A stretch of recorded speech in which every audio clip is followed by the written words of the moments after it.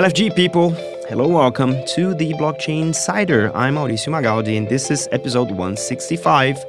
I'm joined today back from a break. Kai Sheffield, head of Crypto Visa. Welcome back, Kai. Good to have you here. Thank you. Excited to get the show going. We've got some great guests today. Absolutely. Good to have you back. So in this Insight show, we want to take another deep dive into the wonderful world of web3. We'll be focusing on one of the key conceptual primitives, which is ownership. In web3, this is the ability to prove that digital assets are owned by users. But how does it work? How is it any different from Web 2? What can we expect that this new type of on-chain ownership is going to affect use cases? To dig into this, we're also joined by Chris Maddern, co-founder and CEO of Floor NFTs. Welcome back to the show, Chris. Great to have you here today. Thank you so much for having me. It's great to be back. Absolutely. And making her Blockchain Insider debut, we have Shaylee Adinolfi, Director of Business Development at Consensus. Welcome to the show. How are you doing today, Shaylee? I'm doing well. It's beautiful here in Washington, D.C. Thanks for having me. Great. So let's jump in. So what is Web3 ownership? So we're going to start off by looking at Web3 ownership, what it actually means, so we can fully explore this topic. So let's start off with you, Kai. So what is Web3 ownership? What is this so important? Yeah, so I think the most interesting framing that I've seen on this really comes from Punk 6529. So I have to shout him out as he's been on the podcast circuit. And it really starts with this notion of, today, we're increasingly living digital lives, and we're surrounded by digital objects and assets of, your tweets, those are digital objects. Your Instagram photos are digital objects, your money, your in-game assets. And so the core underlying question is, where do those digital objects live? And historically, those digital objects, have lived inside individual databases of many different companies who have controlled who can access, and in a way the consumer doesn't actually own it. They're just renting and getting access to it from whichever company has that in a database. And what we're seeing now is the possibility to be able to build applications where the digital objects are actually stored in an open neutral database that is a public blockchain that no single entity owns and controls. And then the pointer to prove ownership, of those objects is controlled by a private cryptographic key that's held, in a crypto wallet. And so the fundamental question for society going forward is, if digital objects are important and they're going to impact our day-to-day lives in a major way, where should they be stored, and what should the access be to them? And we're seeing different models emerge, and they're really only two. It's either they're stored in a database controlled by one company, or they're stored on a blockchain that you have a private cryptographic key that you can control that proves your ownership of it. And there are many trade-offs, and I think it's not one is objectively better than the other in all use cases, but they're just different architectures and design decisions that you can have as you build a product that incorporates digital objects. Absolutely. So turning to you, Chris, in a sense of you're involved in direct development of the NFT world. NFT is one of the forms of representing ownership in Web3. What are the business models that are emerging from this, and how much more control you're seeing the users have in this new kind of framework? Yeah, I think there's so many things going into that. And I think Kai summarized some of the kind of primitives quite well, which are, just what does it mean to physically, technically be able to indefinitely retain, be able to exploit in the ways that you want, whether that's use them, destroy them, compose them, derive things from them, whatever it is. And that's kind of one really important layer. I think when you get up another layer, you start to get to things like cultural expectations of what that ownership means, both for objects, where much of it's handled technically, but also for entities too. Things where, you may be a member of a DAO, or you may own NFTs that give you kind of certain rights inside of groups. And I think there's as much of a cultural component to it as there is a technical component today. Like, we always had the tools to let people participate financially inside of the projects, the communities they create, but we never had the cultural expectation. There was always a power dynamic between those creating and those consuming that we've managed to kind of reverse early in Web3 and create the norm that by providing value and by bringing yourself and your skills and whatever else it is you bring, depending upon the group, to something, that you can have an expectation of participation, which is, I would argue, what kind of the idea of ownership is for things that are not strictly, like in the case of an NFT, you own it, it's a thing you have, you hold, you do stuff with. And I think to your question, that opens lots of interesting, business models, two of which I've personally explored. So Floor, we're started out as kind of an NFT portfolio tracking app, but the thing that we did a little differently is it was funded from the get-go as an NFT. Users would buy the NFT to join the community, to help us build along the way. And it was the first token-gated iOS app where you had to have the NFT in order to use the app. And so for the first $2 million that funded the project were directly raised by NFTs. The value of those NFTs now for those consumers who bought them is between 2.5 to 25x what they paid for it. So they've also seen kind of market appreciation in the asset as people have kind of bet on the project. And so it's turned into this really interesting flywheel where, we got to build this early supporting community of awesome people. And they got to both be part of something, get access to this thing early, but actually financially gain out of the market's perception of progress in the project. And then on the far other side, with LinksDAO, where we sold an NFT and are essentially trying to tokenize the ability to buy and control a real world golf club. And so it's a little bit more down kind of the more traditional DAO-y model, although it's actually not quite how it's legally structured. And like, how can you give people access, a voice, say, and kind of a feeling of ownership of a real world asset from kind of a digital good? And I think if we can solve that, if someone can solve that, that's going to become a really, really powerful model to scale up. It's almost like when New York City invented the co-op board in like the 70s or the 80s. And then like all of a sudden that became kind of the prevailing model for how you give protections and ownership for living space in New York. I think this can do a similar thing for the ownership of property by groups of people. Yeah. Now, you started off talking about entities and why it's more of a professional kind of angle. So I want to tap into your expertise at Consensus, Shaylee. What are you seeing in more of like this enterprise-like world? Is this something that you can comment on for us? Because I know Consensus is a technology service provider in the world of Ethereum and other blockchains, but what are you seeing impacting enterprises with this whole new concept of ownership through Web3? Yeah. So it's interesting. We're seeing a lot of activity in the luxury goods space. So we partnered with LVMH, Cartier, Prada, and some others to help them create a blockchain to tackle counterfeit goods. So, here's an example. You go to a consignment shop and find your secondhand Prada bag, and that bag will be linked to an NFT for proof of authenticity. So this is just like a real world current use case that has a problem that needs to be solved, and NFTs are the solution. But then, I think over time, those luxury brands, they admit that they've lost touch with their audience, some of them, due to the way that distribution is happening of those goods. So it's a way for them to also create exclusive events and, curate their consumers in the future, which is wonderful.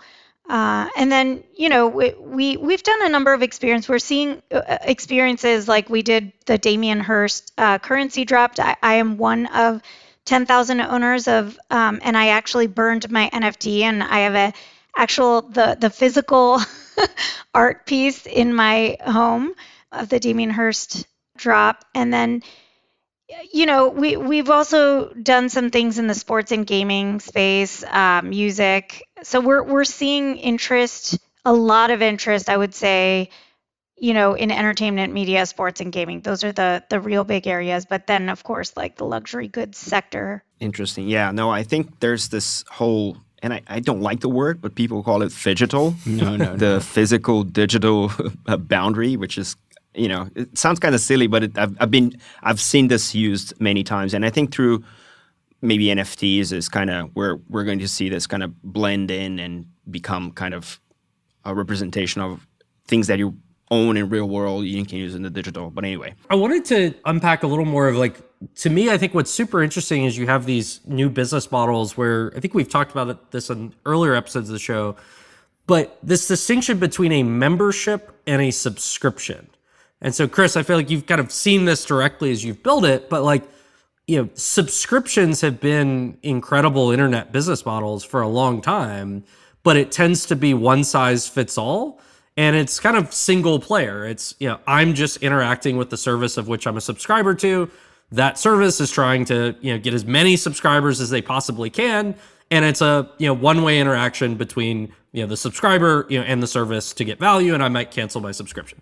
Then you have this new notion of a membership where, I'm getting certain benefits. I'm potentially spending, more. It's like I'm buying a lifetime membership, to this service. And maybe it's not a great service yet, but I'm making a bet that it will be a good service. And then I could, when I'm done using that service, could potentially sell it or transfer my membership to someone else. And so you could build not for how do I get 100 million subscribers, but how do I get 10,000 members?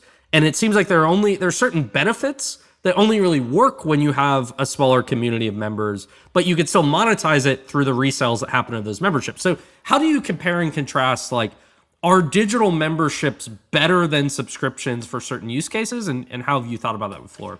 Yeah, it's such an interesting question. Like, there's some days that, you feel like a genius, and there are other days you feel like a complete idiot. And the truth is, we're trying to figure out how these models should work.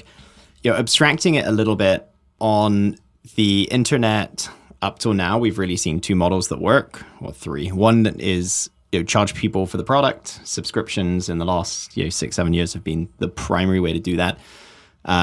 Another is advertising, which is the thing that I think we all hope to not introduce to Web3, although it's going to happen at some point. And then the third is to share in the value in value exchanges. And so like marketplaces, you take a fee, a commission, whatever it is. And so right now, it looks a lot like the former, the first. It looks a lot like, selling someone access to the product. It's a lifetime membership. It's a very low velocity value exchange. So for example, you can sell your NFT. It doesn't have to be lifetime, but then it will be lifetime for the next person. And on that edge, we take a commission. I think our royalty is set at 10%. So 10% of every changing of hands, kind of contributes back to the project. I think that the ultimate answer here will be to create higher velocity value exchanges, not between the project and the users, but rather between the users themselves. And, for the platform to participate in those, the closest thing that we've seen today is people who are trying to kind of approximate value accretive ecosystems through token launches. Today, that's the tool that we have that looks most like that.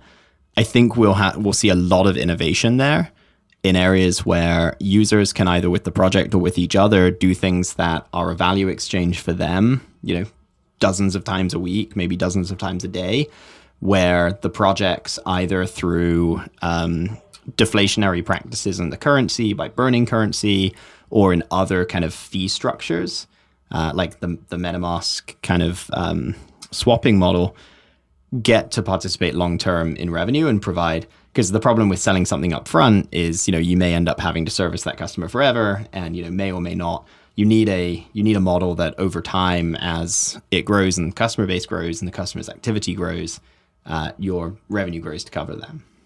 And then you mentioned MetaMask. Shaylee, like, how do you think about the role that wallets play in these new types of Web3 business models and memberships that Chris mentioned? How does that change the way that someone uses a wallet today versus how they used a wallet maybe a few years ago?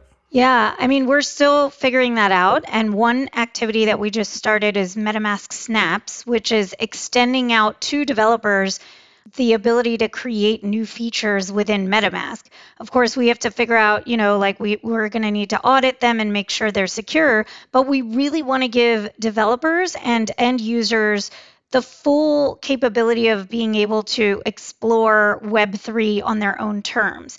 And, while still providing a secure and privacy preserving way of doing that. And we're, we're all figuring it out together. But I think what that looks like is, right now, MetaMask is it's where you have access to your accounts and data, and you choose what to share and keep private. And what we consider that like a cryptographic consent manager, so to speak. And then we're slowly, working with multiple fiat on-ramp providers so that we can provide access in all the different geographic regions. But I think the end goal is to really provide that, extend out that access so that we're not the ones being an intermediary. Really, we're just providing the tools in a way that you can then interact with DAOs, create dApps, whatever it is that you need to do in a secure manner. And I think one example of how people are using governance tokens is like that ownership model of like, I would say that in the early days, BTC and ETH, they were your way. You could get ETH and BTC for helping to secure the network, right? And now you have token-based networks built on Ethereum having new models of ownership that are not necessarily the same as like a cooperative or shareholder equity model, and that's governance, right? So the ownership might be given in the form of a token for a service or liquidity for trade, or also governing the changes to the network. So I think that governance model will expand over time, and we'll see what happens with that. It's really interesting. It feels like almost like ownership is becoming a part of identity, and wallets are these consent managers, for that. And so when a lot of people think about identity, they think about, who you are, your government name and your driver's license. But then there's, what do you own? What communities are you a part of? What have you purchased before? In many ways, it says a lot more about who you are of all the things that you've collected over time than just what your birth name is.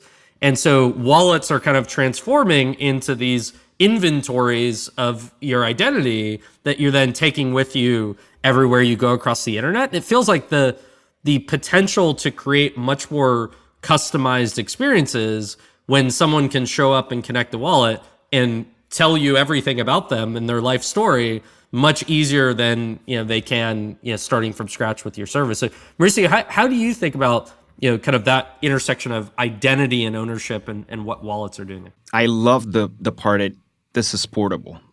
Like this is for me like super powerful. That ownership in Web3 means you can take your data with you anywhere. Like it doesn't matter the platform you're using. The platform's coming to your data. It's not you like servicing your data to the platform. So it really changes like this kind of center of gravity of where in Web 2 we're generating this incredible amount of data that everyone else is monetizing but the user. But now in Web 3, because the keys are with us as users and the data is stored in a distributed database such as the blockchain, and I can just get my keys and move elsewhere and service myself with a better user experience, a better economics, a better take rate. That's a lot of power being moved from platforms to users with a we can't oversimplify this, but it's a tiny change in concept, right? We keep talking about privacy, and in Web 2, privacy is really like a nuisance because privacy prevents the Web 2 business models to actually come to fruition. And when we're talking about ownership in Web 3, we're moving your stuff with us. That means that now I get to decide not only with my attention, which is what is being pursued in Web 2, but also with my decision-making power, as Shaylee was mentioning about the governance, and how I'm going to actually use the membership, as Chris was saying. So it's really like the decisions are micro, because now you get to decide at every interaction what you do with your data, and that is really, really powerful. That changes the balance of things. And one of the kind of use cases that kind of is trying to actually put this thing forth is the Lens protocol, the social media for Web3 that the guys in Aave have developed, which is it's a really wild concept. If you get that framework and compare that with any social network we have in Web 2, it's radically different. And if you're a Web 2 company and you're not actually studying this, you're at risk.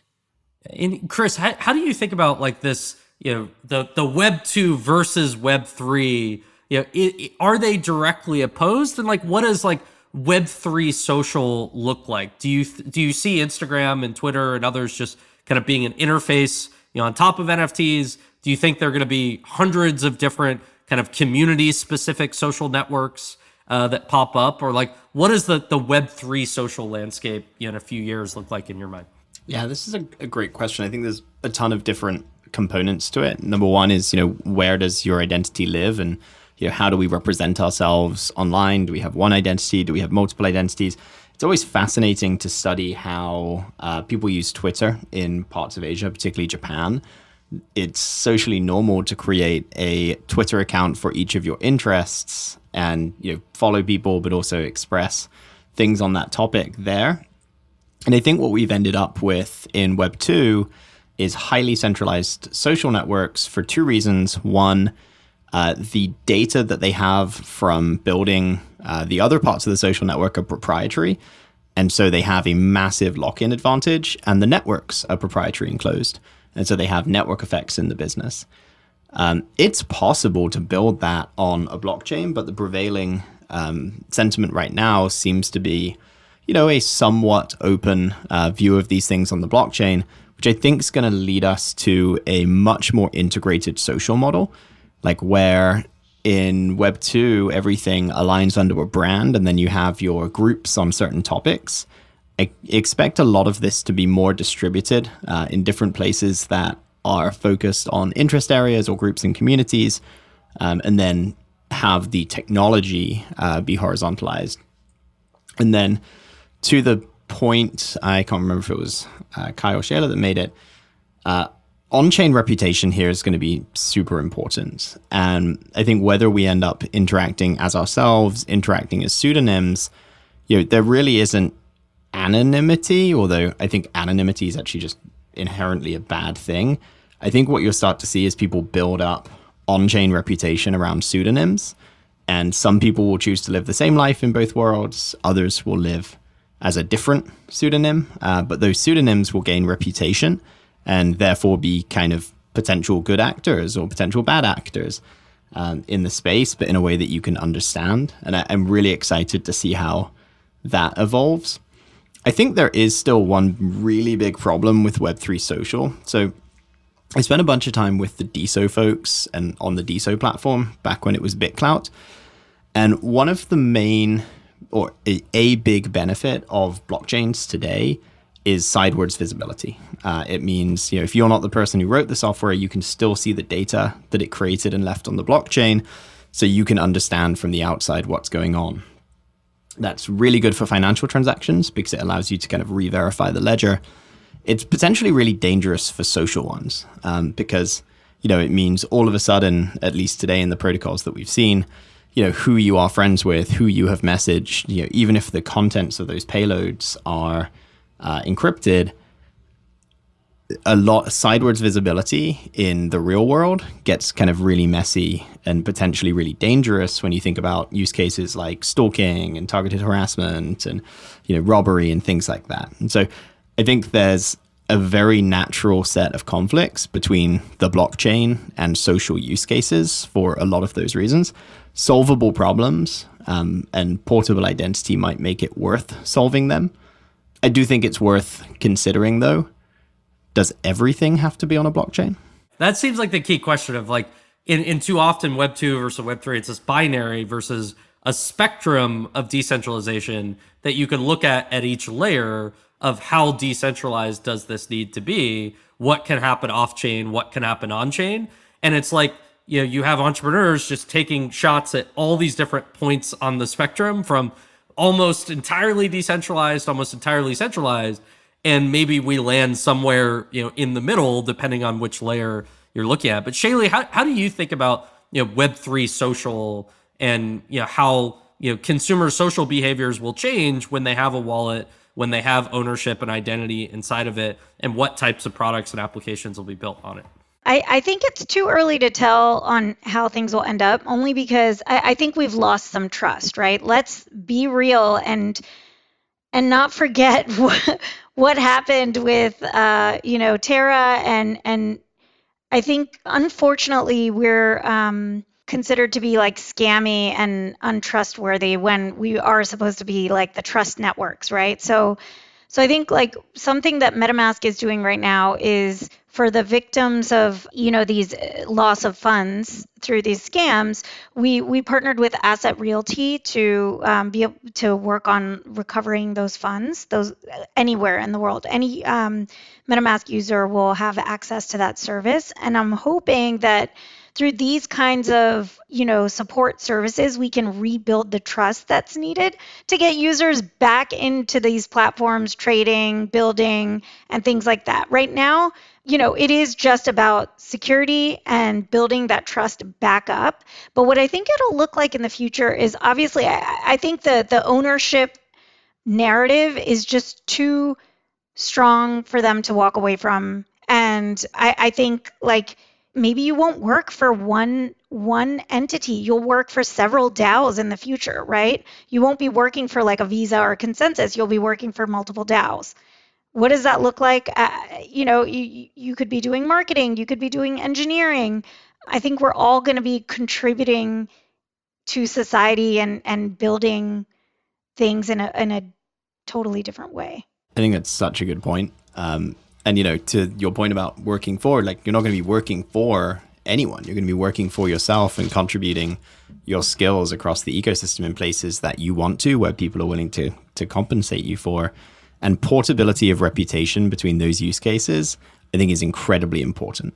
Like, if you're going to have the freedom to move dynamically from, working at Linksdale one day, Floor the next day, somewhere else the next, the overhead of understanding, can this person do it, has to be a lot lower than we accept in Web2, where, we do a 2-week interview process and then hire you like open-endedly. So I think we'll take a quick pause here to hear from our sponsors, and we'll be back in a bit. This episode is brought to you by Visa, one of the world's leaders in digital payments. Crypto has opened up a new world of possibility, and Visa is helping everyone take part. Visa enables commerce across their network and crypto networks through solutions like FinTech Fast Track, a quick and easy way for crypto innovators to issue payment credentials. Join us in this new money movement. Learn more at visa.com/crypto. How will Web3 unlock the future of financial services and change the way we think about money? Our first ever Web3 report takes a deep dive into the biggest conversation taking place in finance, unpacking tokens, stablecoins, ESG, DAOs, DeFi, regulation, and so much more. We also take a look at the opportunities it presents for your business. For crypto natives and newbies, head to 11fs.com/Web3 report to download it today and get Web3 ready. All right, we're back. So moving on, maybe time to focus a little bit on the financial side of things. So I'm going to kind of go through the room here, but what are the top finance or financial use cases for Web3 ownership that you guys feel are most prominent? I mean, we'll talk a little bit about secondary market royalties, which is kind of, play the part of, moving money around. What have you seen that is kind of working best when it crosses both the ownership side of things with the financial, maybe cash flows and payments, et cetera? Yeah, I mean, I think there's something, first of all, for financial inclusion, which is why I came into this space to start with, I think there's tremendous potential. So you have things like Goldfinch Finance doing uncollateralized loans in emerging markets, which is really interesting. But mostly DeFi, as we know it, has been experimental in nature. And so we need to improve. But the prospects of open source ecosystems in which anyone can build and participate in financial services is really exciting. And so I think we've always had the, potential to improve consumer financial experiences or services, but we're not at that scale yet. But the uncollateralized lending and trading and all of that, I think is we're seeing early signs of something useful. Good. Yeah. We're also seeing some forms of ownership when it comes to other types of media, such as music. So, Chris, you've been involved with NFT for a long time. Have you dabbled with anything NFT in music? How do you see this playing? I mean, we did do an episode on this, but just to try and bounce off of you from your experience, that changes how we own music as well, right? Yeah, RIP music NFTs. This has been one of everyone's favorite example use cases that is a good example of where the concentration of consumer interest and the alignment of the targets of that interest with just massive corporate interests have made it really, really tough, because anyone can go and make their music copyright an NFT. The problem is the ones that anyone actually cares about, those people have no incentive today to disrupt their own system. So it'll be interesting to see how that plays out. I think, honestly, as I think about where music and NFTs are going to go, I actually don't think it's going to be quite as literal. And, who knows? It probably happens in time. In time, everything probably ends up on the blockchain when it comes to rights and royalties. But I think that the things that work near term will actually be a lot lighter weight and will represent the community that exists around artists and potentially will allow them to get involved. But this is where, particularly in the US, the laws around regulation of DeFi are going to be really, really interesting, because everything ownership meets finance really comes down to ownership and yield, and then what you do to get that yield. There's lots of interesting examples of that. You could even just think about a Uniswap position, which is represented by an NFT that if you can trade that NFT, you can essentially sell bond positions, yield positions. That's super cool and interesting. It's probably one of the most similar things to a royalty right stream from an NFT. I just don't expect anybody that matters to do that anytime soon. I don't think the model exists, and I don't think the people who actually own the IP that's super interesting are likely to do it anytime soon. But sign me up for the Taylor Swift fan club now. Yeah, that'll be great. Now, just Kai, to you. I mean, we're also seeing we know that the real scarcity in blockchains is block space, right? We've been through that already. But there's also the digital land, and you can own digital land in places such as the Sandbox, Decentraland, and all these open metaverses. Does it really change scarcity? Do you believe that ownership in those kind of spaces will change how we perceive value, even though it's digital ownership and provable, etc.? Does that scarcity really exist, and what does it mean to users? So I'd say I'm probably pretty skeptical and just really have struggled understanding a lot of the digital land, partly because to me it feels like most of these projects, the digital land is valuable when you develop on top of it, and you have to build interesting things and experiences that make people want to go and use that land. And it feels like if it's very expensive to purchase land in the first place, then you're not really optimizing for who are the people who are the most creative and well positioned to make that land really useful. And if I'm someone who's creative and can build something really useful, I don't want to build it on top of someone else's land. And so I think it's this really interesting model that they've been successful in selling probably hundreds of millions of dollars or more of digital land across a number of spaces. But it feels to me that you have to have some reason that someone wants to be there, or some business or something that you build on top of it. And in my mind, that makes more sense if you let anyone claim any land for free and then build whatever they want on top of it. And after they build something that has some value, then maybe the land itself, you could sell what you've built with the land.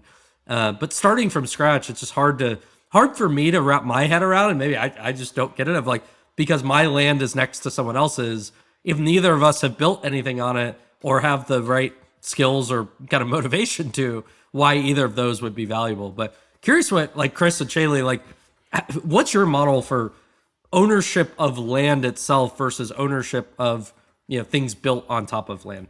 Yeah, I mean, I have mixed feelings about it too, but I think it's a space where things are limitless, right?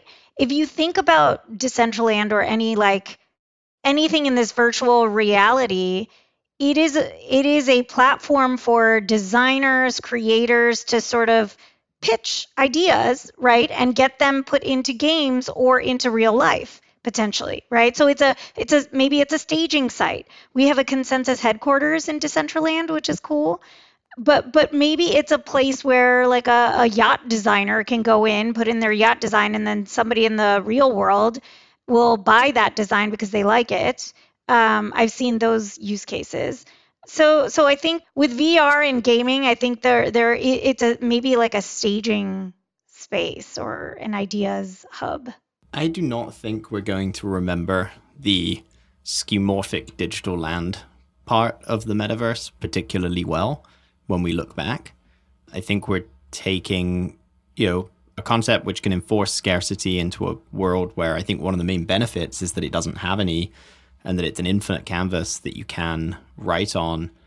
I think charging at the front door to get into an artificially scarce skeuomorph that enforces all of the downsides of the real world space onto a digital canvas that doesn't have to have them, all because we can't think of anything kind of smarter and more fun to do there, is, I think like everything we do, it's a fun experiment, and, people enjoy it. Valuable things are happening there. Creativity's happening there. That's awesome.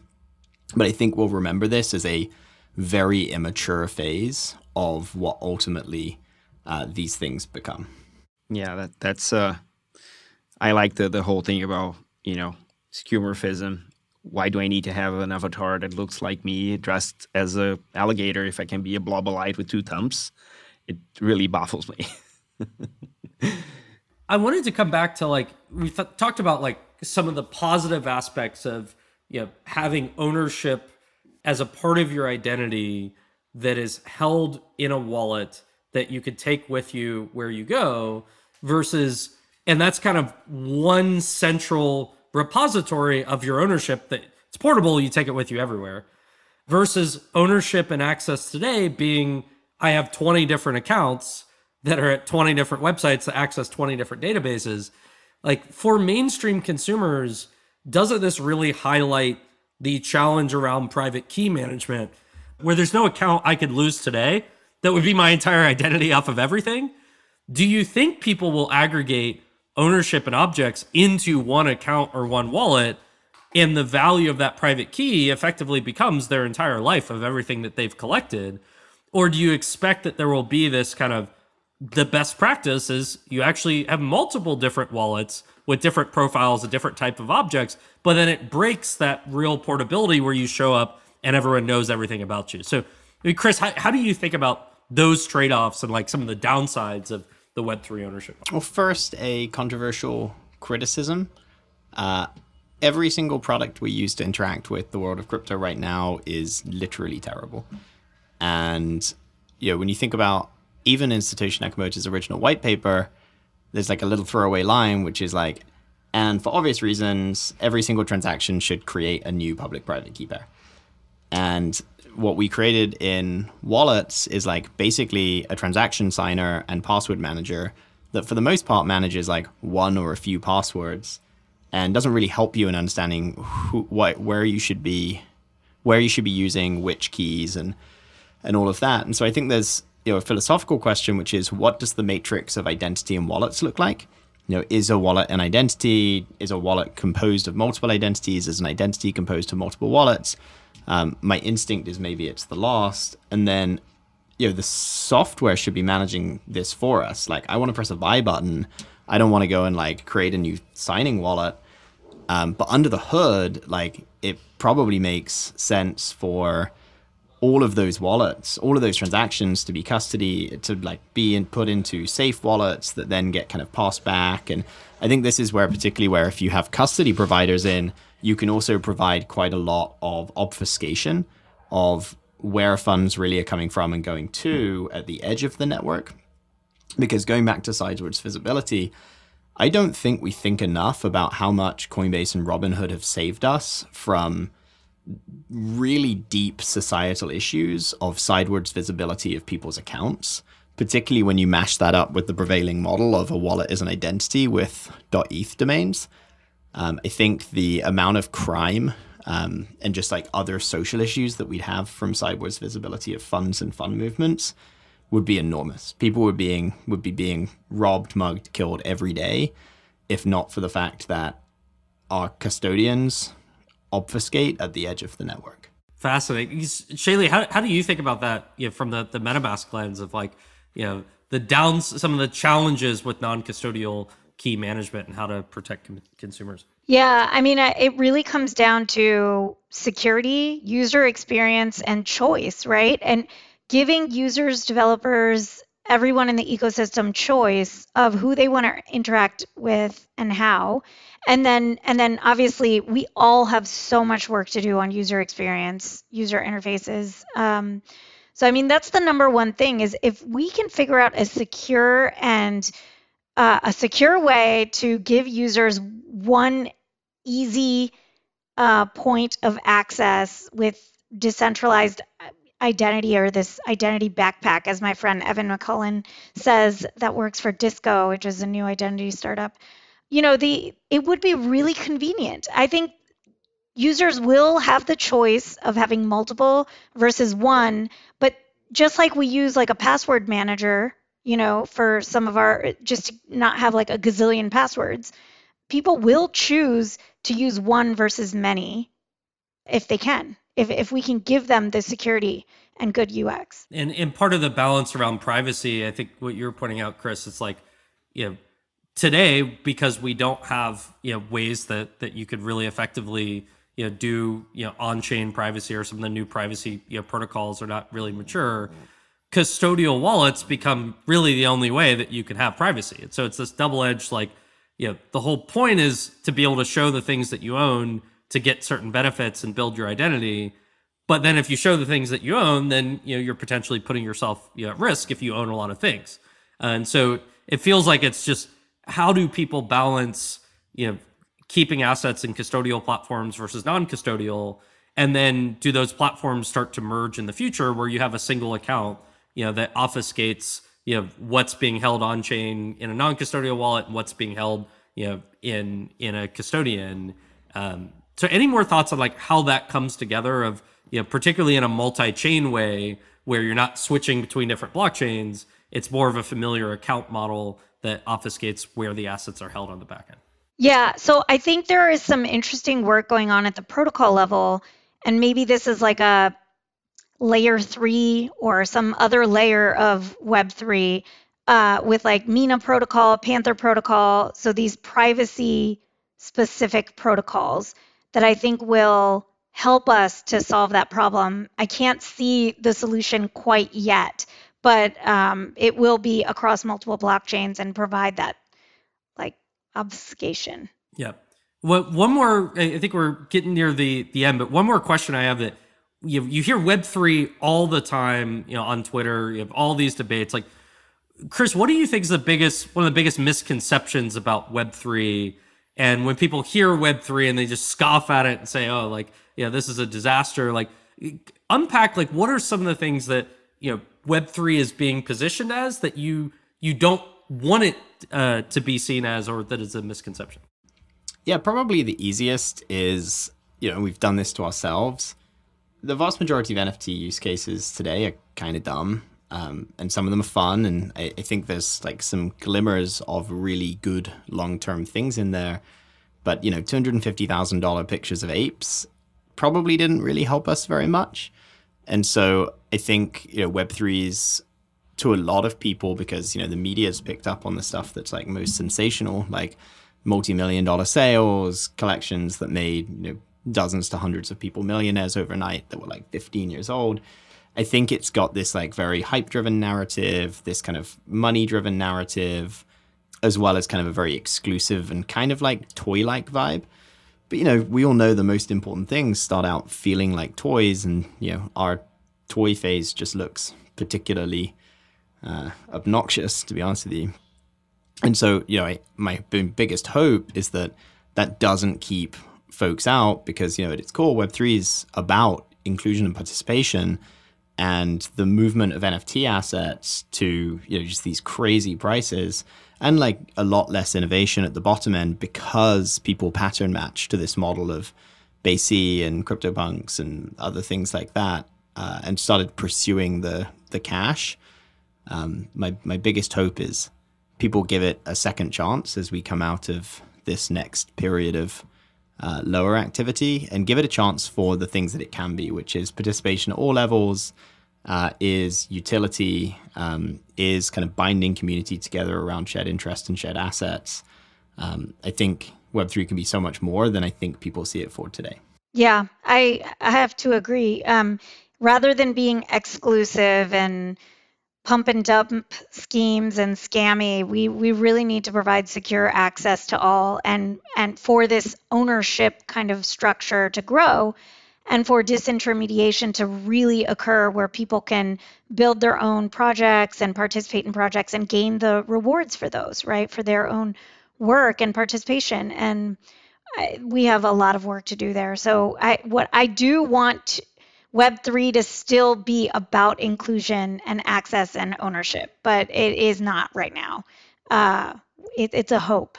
So let's make it that. Join us. Yeah, I think my hope is that we don't become just the internet of money. Like it has to be more than that.